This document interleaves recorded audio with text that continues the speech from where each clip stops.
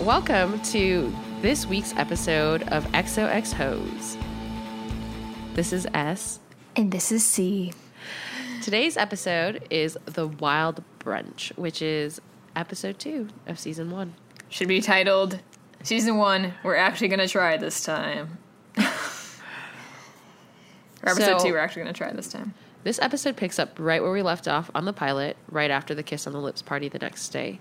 In the wake of the scandalous kiss on the lips party, Serena receives an icy cold reception from her best friend Blair, who reveals that she knows Serena slept with her boyfriend Nate before mysteriously running off to boarding school. As if it couldn't get any chillier, Serena decides to take Dan to arch-enemy Chuck's fundraiser brunch at the Palace, and Jenny seeks advice from Blair, who realizes she may have something to gain by allowing Jenny into her inner circle. Themes that I noticed throughout this is so you have multiple subplots running throughout this, and that's drawn between the tension between different characters. So the most obvious is that between Serena and Blair, as Serena spends the entire episode basically trying to get Blair to forgive her and to she's like, I think we'll be fine. We just need to talk. Whereas Blair just hates Serena right now because she found out about Serena sleeping with her boyfriend. Then there's also the tension, this triangle between Nate and Serena and Dan, because Nate is pining away for Serena and trying to get back on her, but then Dan also is too, so that you can see the tension drawn between those three. But then also, parallel to that triangle is Blair, Nate, and Serena. And the troubles between the three of them as Blair senses Nate's attraction and affection for Serena and is trying really hard to stave that off. Then also underlying this is Dan and his tension with Chuck after punching him the night before, and also Jenny's tension with Blair as she's trying to become one of her minions. It's just tension all around. I think that's the theme of this show, is that everyone hates each other. Everyone or is sleeping with everyone. There's this great moment near the end where when they're all trying to reveal to Dan Serena's past, and they're all just in a circle staring at each other. I feel so bad for Dan because he's just what is happening? And everybody knows what's going on except for him. So at the end of the episode, Dan finds out that this is the one thing that was left out of the Wikipedia summary. Dan finds out that Serena has slept with Nate, Blair's ex-boyfriend, and he slut-shames her. Not ex-boyfriend. Sorry. Current boyfriend. Yeah, she slept with her best friend's boyfriend. Yeah. And that makes him question everything he knew about Serena and the kind of person that she was. And then Dan leaves by punching Chuck, per usual. Wait, he didn't punch him. He shoved him. Sorry. Him. Semantics. Yeah. He assaulted. Well, there's a difference. There's a difference, yeah.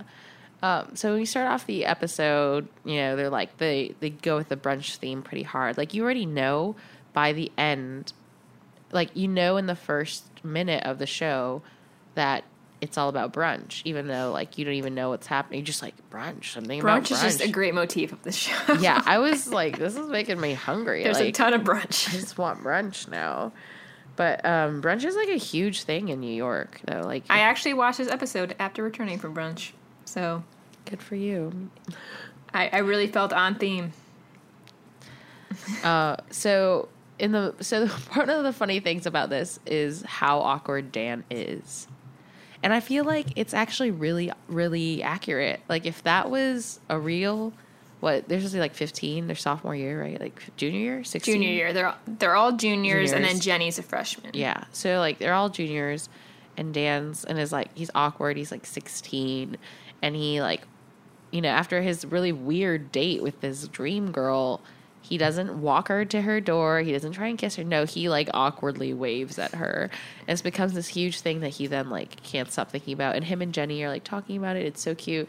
And they run this parallel scene where Jenny, brother sister talking. So Jenny and Dan are talking about it, and then simultaneously Serena and her little brother Eric are disseminating the date.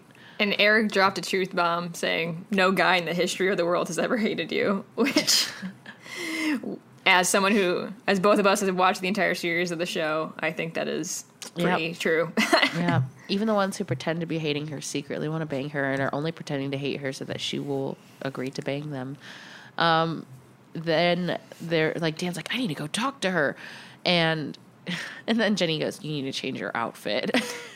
Well, he was wearing like a t-shirt and sweatpants, or like linen pants. Terrible, like pretty terrible clothes. Like I will even say, like I would not wear clothes like that to a girl, to like meet the girl that I would love or like a lot, I guess.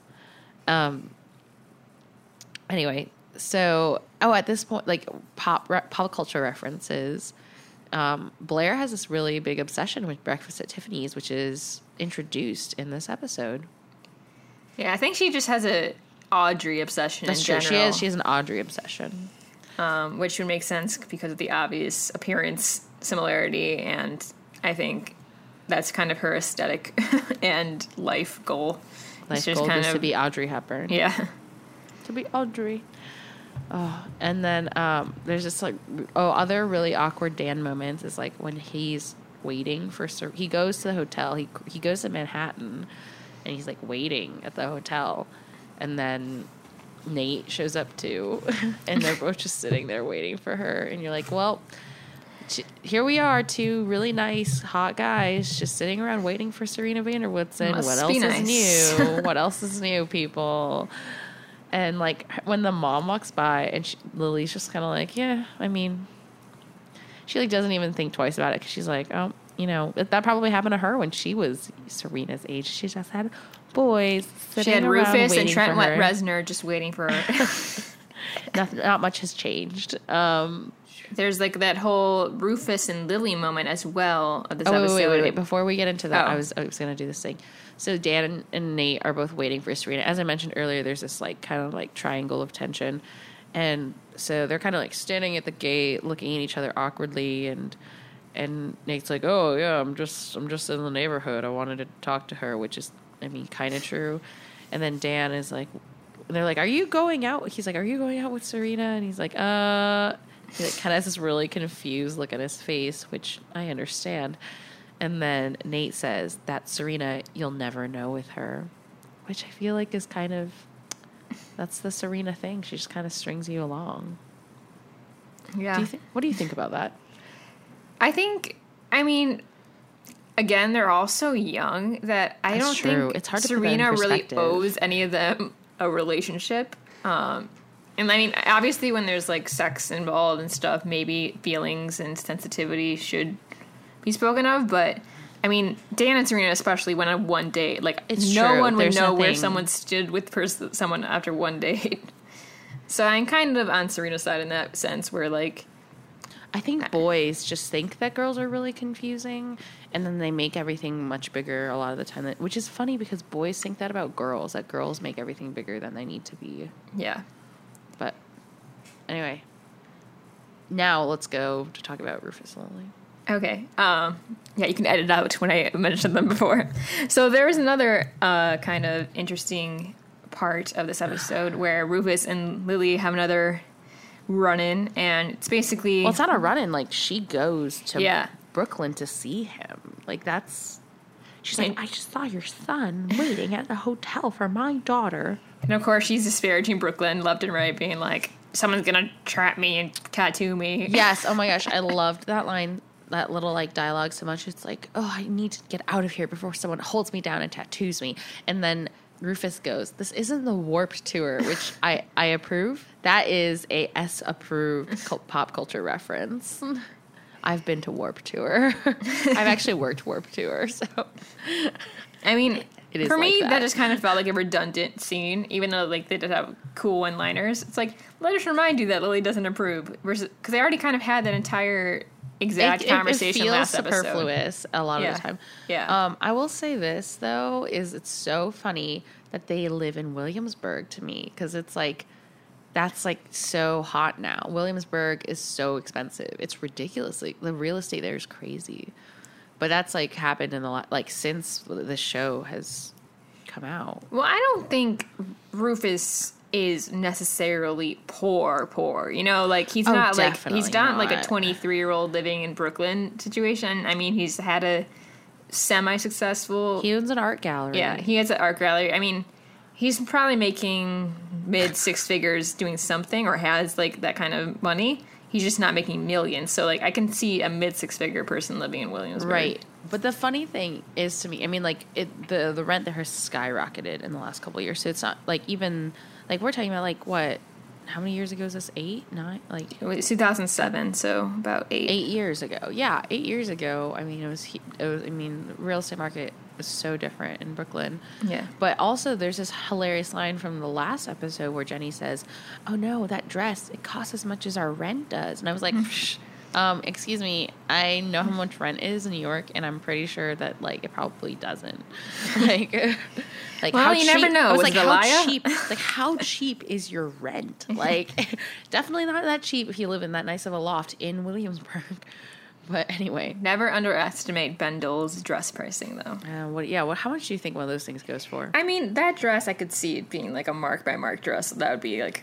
400, 500, definitely not 1,200, but there could be. Oh no, there's no way that their rent is 1,200. Yeah. Their rent has to be at least like 3,000. Yeah. So I was like, a $3,000 or $4,000 dress like that.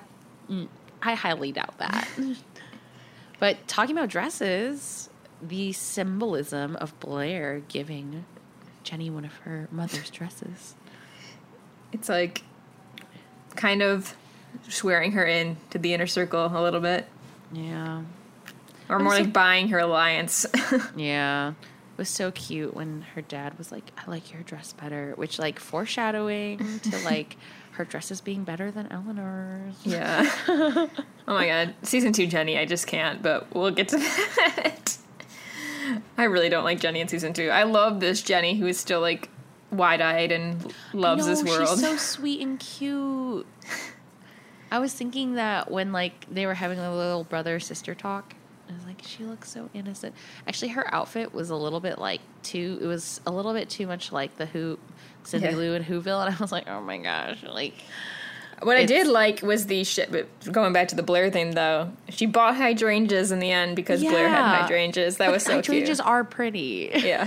It's hard to Which deny at first, that. like, I'm like, why is she going to the farmer's market? Like, what the hell? And then I'm like, she wants hydrangeas. Yeah, it's subtle. I like that they just kind of slip that in and they don't really comment on it. She's just like, oh, what kind of flowers are those? And then they're hydrangeas. And then, like, later, you know, at the end of the episode, so you can just, if you pay attention, these little things are, like, revealing themselves to you. Let's see. We want to just talk about the brunch itself. I think we've done a lot of pre-work.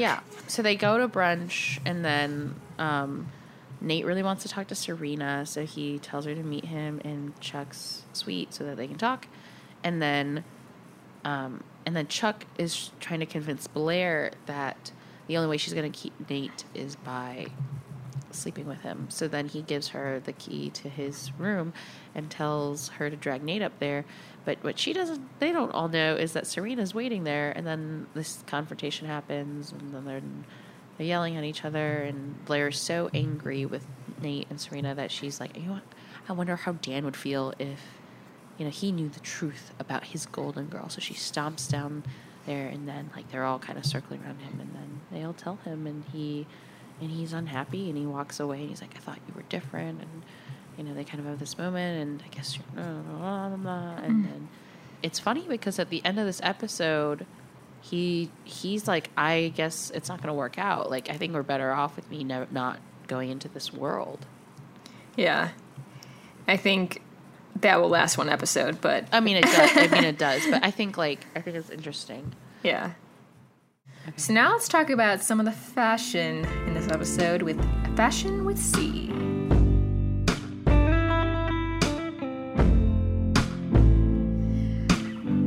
So basically, this episode's fashion far surpassed the pilot's. I think they finally got budget, and they finally got, I don't know, I mean, the stylist is probably the same as the pilot, but he probably just had more connections with designers and stuff. Or do you know who it is? I think it's definitely a guy. I forget his exact name. But it's like some British guy. I can look that up eventually. But first I'll talk about hair because I couldn't stop looking at it in the episode.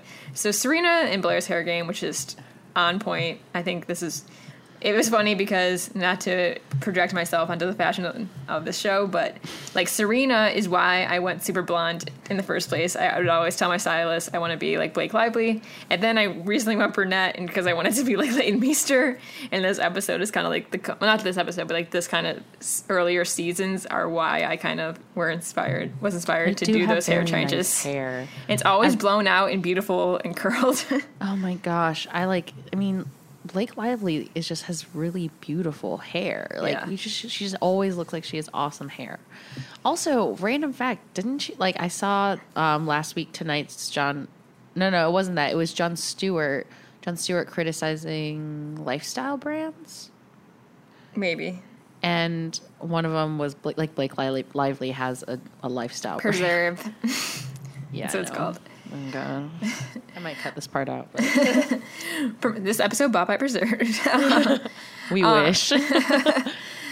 So, also on the male side of hair, it has definitely stabilized from the last episode. Everyone's hair is starting to look normal. Everyone has got either hair gel or a haircut, so that is nice. On male fashion, I really liked Dan's kind of military blazer jacket he was wearing that he wore to see Serena and Brunch. I think I was kind of shocked that he had that sort of style. I do believe Jenny helps him. Yeah, that might be the case.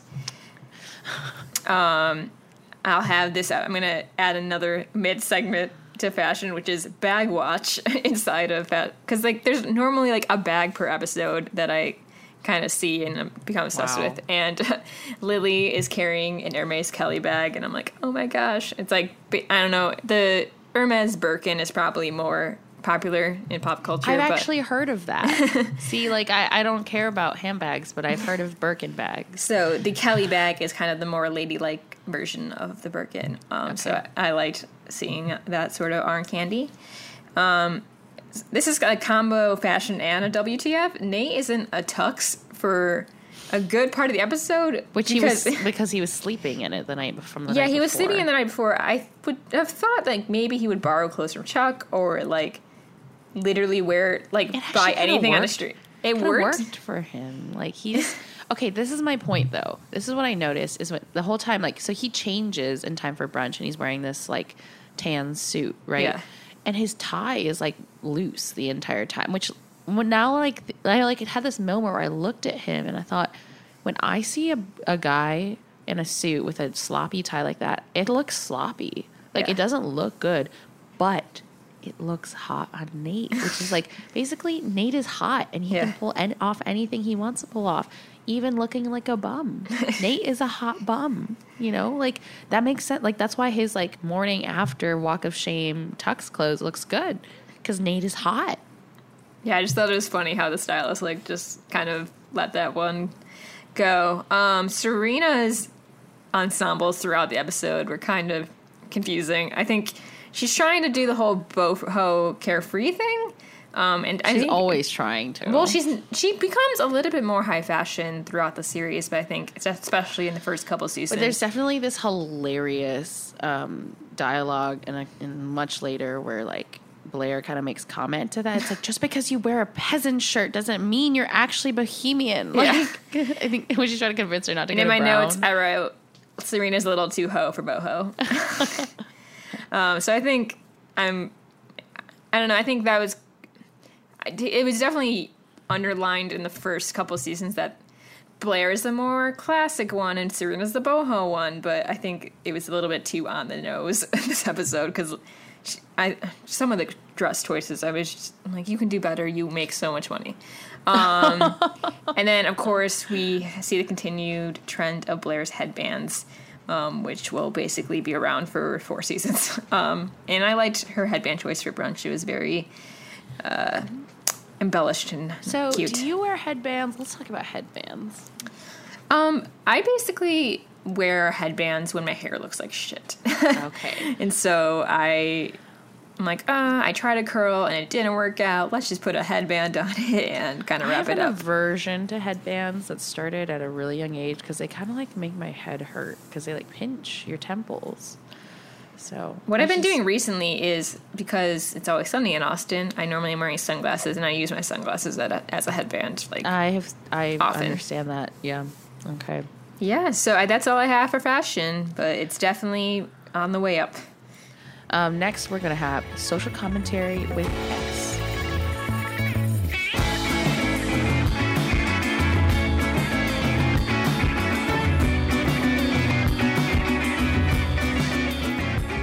So, there's not a lot of really big things that jumped out at me during this episode, but there were a couple lines that kind of caught me. There's this moment when Blair and Jenny are talking in her apartment, and she says, because Jenny's kind of asking Blair if people are talking about the whole thing with Chuck, and she says, people will talk, and you need to decide, Jenny, if this is worth it to you. And I thought that was very accurate. You know, when you think about living life in the public sphere or being a person of influence, like if you have influence, money, or power, any of those things, people are going to talk about you, and that comes with the territory, that comes with the ambition, and managing that and taking it in stride. So I thought that was a great little line, just kind of like tucked in there. And then there's a conversation that Chuck and his dad Bart are having at brunch when Bart, you know, he's like, this is all for you. You know, I'm doing these events and these, you know, like I'm building, he's like basically saying like, I'm building this empire so that you can have it. Like, I'm trying to groom you. I'm trying to give you something, son. I'm trying to give you something to stand on. This is all for you so you can meet people, become a part of something. And like Chuck doesn't even care.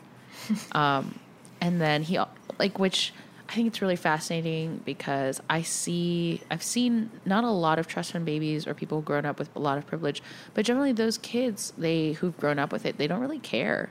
Like, it's always been a part of their lives, and a lot of them don't always take advantage of those opportunities that are given to them. But it's the people who are working so hard from nothing, who are always starving for those opportunities, that would kill to be able to network at an event like that, you know, whereas like all those kids are just worried about like their love lives, or, you know, they're all worried about Serena. They're all worried about Serena, or like where their pot dealer is, right? Like, yeah.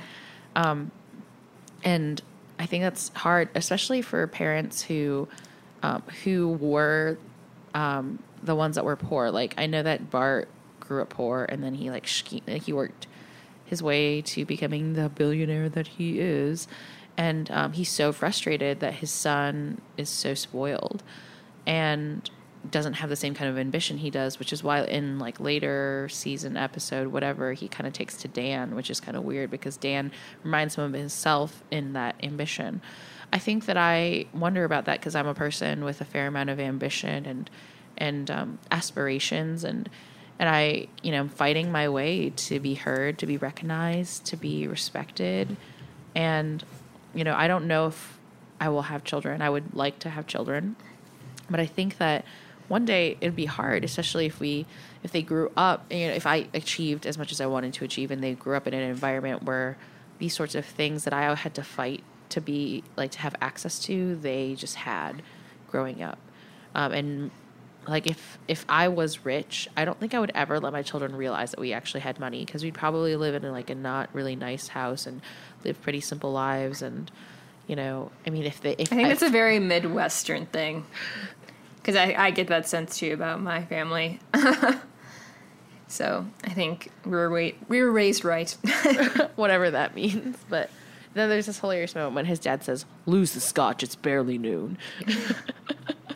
That's like, just Chuck. Your father does care about you? ? At least in this season. At least in this season. I had a moment where I kind of agreed with Blair. She said sex is actually a big deal to some of us, which I think throughout the show we'll see how sex is or isn't a big deal to a various degree to some characters. So I think that is a big theme of Gossip Girl, is people's feelings about sex and if love should be attached or if it's just expression or self-actualization. I don't know. Thoughts? Now that I think about it, I would say that for all the sex in the show, we very, very rarely see instances where characters have sex and don't experience some sort of emotional connection. Except Chuck with every single employee. Well, I guess. But even so, you can see how this is sapping him of his humanity. And then when he actually... But, for instance, he has... His meaningless sex is a result of emotional deficiencies he has in other areas. So, he might go have a one-night stand with somebody because he's trying to, numb out feelings that he has in another arena. And you see that definitely once he starts having his relationship with, Blair and Steph later on. And as we continue to unpack his character and all of his, closet of dark secrets and skeletons, right? So I think this show really demonstrates that, though. It never just, you never just see characters waltz in and out, and you're like, oh, well, that person just had needs and they wanted sex. It's it's always part of a larger building of their character. And I think that's fairly interesting because I think that we don't live, Gossip Girl doesn't live in an idealistic sex world where we can actually just keep sex where our need for sex and our participation in sex is disconnected from our emotional and spiritual humanity. Truth. So. Next, we can move into our music segment.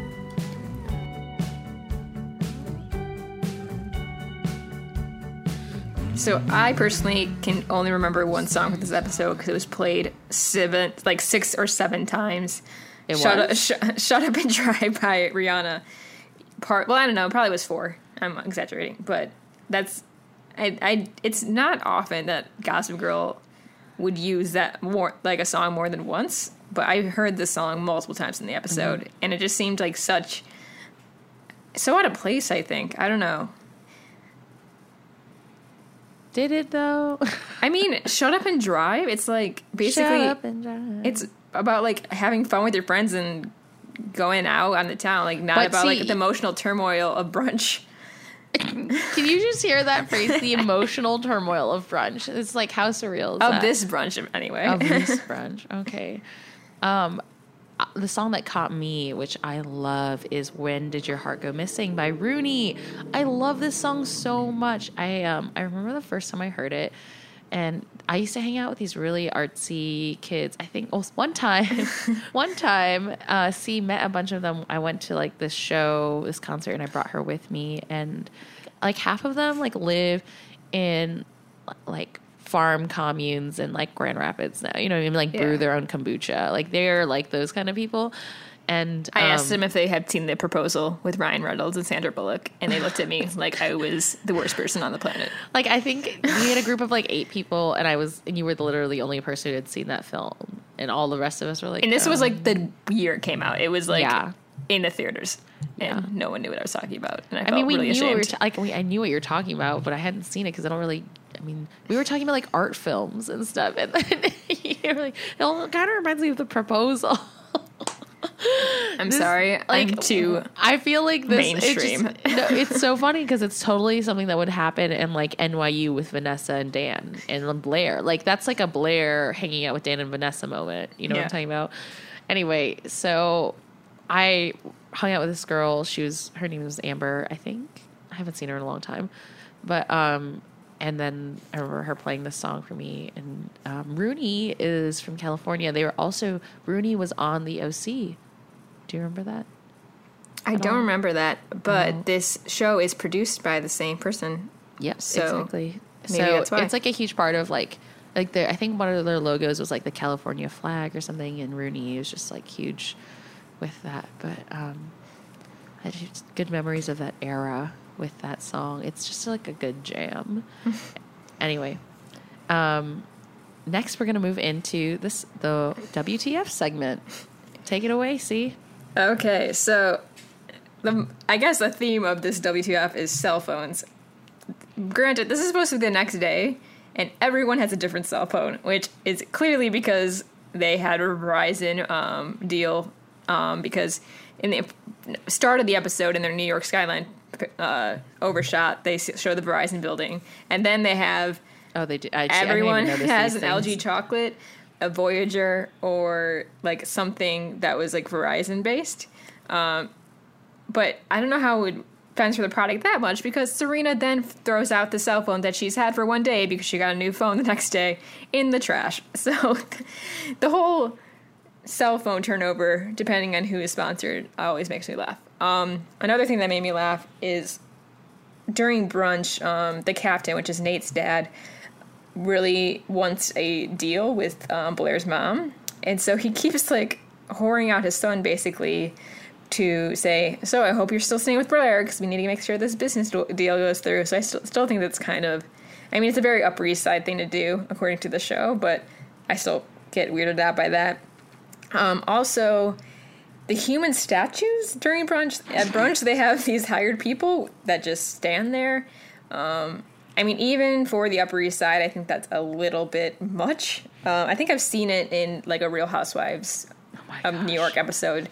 But I think even those were a little bit more animated than literally just standing there. I think they might have been like at least handing out like food or something versus just standing on tables.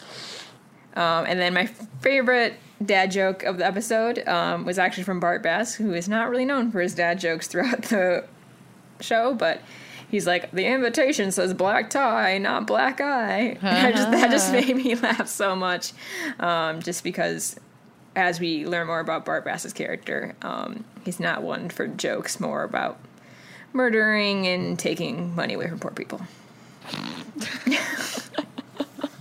Next, we have our segment, XOX No. XOX Oh. Walking down the street with my shoes on my feet. So we think because there aren't really overt references to who Gossip Girl is in every episode, we'd also include some of our favorite Gossip Girl quotes in it. So she always has a fun little sign-off that either is a pun or a rhyme. And my favorite is when Blair discovers Serena when she's going to maybe do it with Nate. Gossip Girl says, will it be a three-way or a D-Day? Oh my gosh. I'm like, wow. That's you know fun. how to troll there. That's definitely a 16-year-old boy there. You know, yeah. Three-way. I think that it's really fascinating to listen to the things that Gossip Girl says now knowing that it's Dan. Because he, at the end of the episode, kind of like when you have these shots of him like kind of sitting brutally on like the fire escape, thinking about the fact that he just told Serena things are over.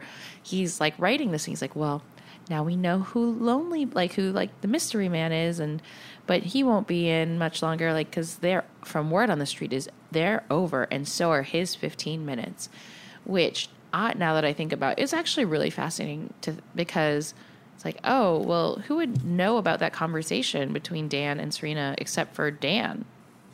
I guess like people like send tips in, but like, how would Gossip Girl be able to publish that like Dan and Serena like are not really happening except for him and he having this thing? And then I think that his use of the phrase like his 15 minutes are over really reflects on Dan's disparaging view of this world. There's the conversation that they're having as they're kind of deciding that they're not going to like keep going out together is that like Serena chases after Dan after he finds out about the whole thing with Nate, and she's like, you know, blah, blah, blah, this world is crazy. And Dan looks at her and says, it is, and you're a part of it. And Serena's like, well, what, you didn't know that? Which is like, duh. Yeah, like Serena has a point. Like, you wanted me, but like you didn't think that this was going to be a thing. And he says, I don't know. I thought you were different.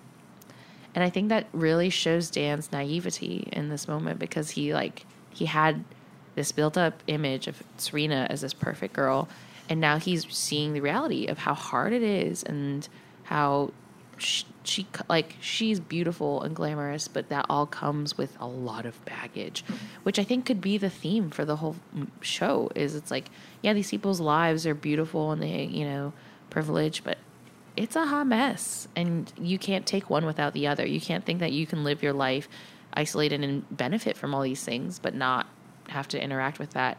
There's also this moment when Blair, like before their argument where Blair confronts Danny, says, I just thought you should know that before you fall head over heels for your perfect girl in her perfect world, that this is who she really is. And I think that's really great, though, because, like, that's true. It's like, you if you're going to step into the lion's den, at least know you're stepping into the lion's den, right? Which it kind of parallels what she told Jenny, which is funny. Like, basically, an exposure of the world to the two Humphrey, like, siblings. Yeah. See, they're both enticed by it, but in different ways. Yeah. And so then there's he's talking to his dad, and Jenny's like, I found her and then lost her. It's fine. It's all for the best. Serena and her friends and her family. Turns out it wasn't for me, which it's like, little do you know, you're going to get sucked back in just like we all do.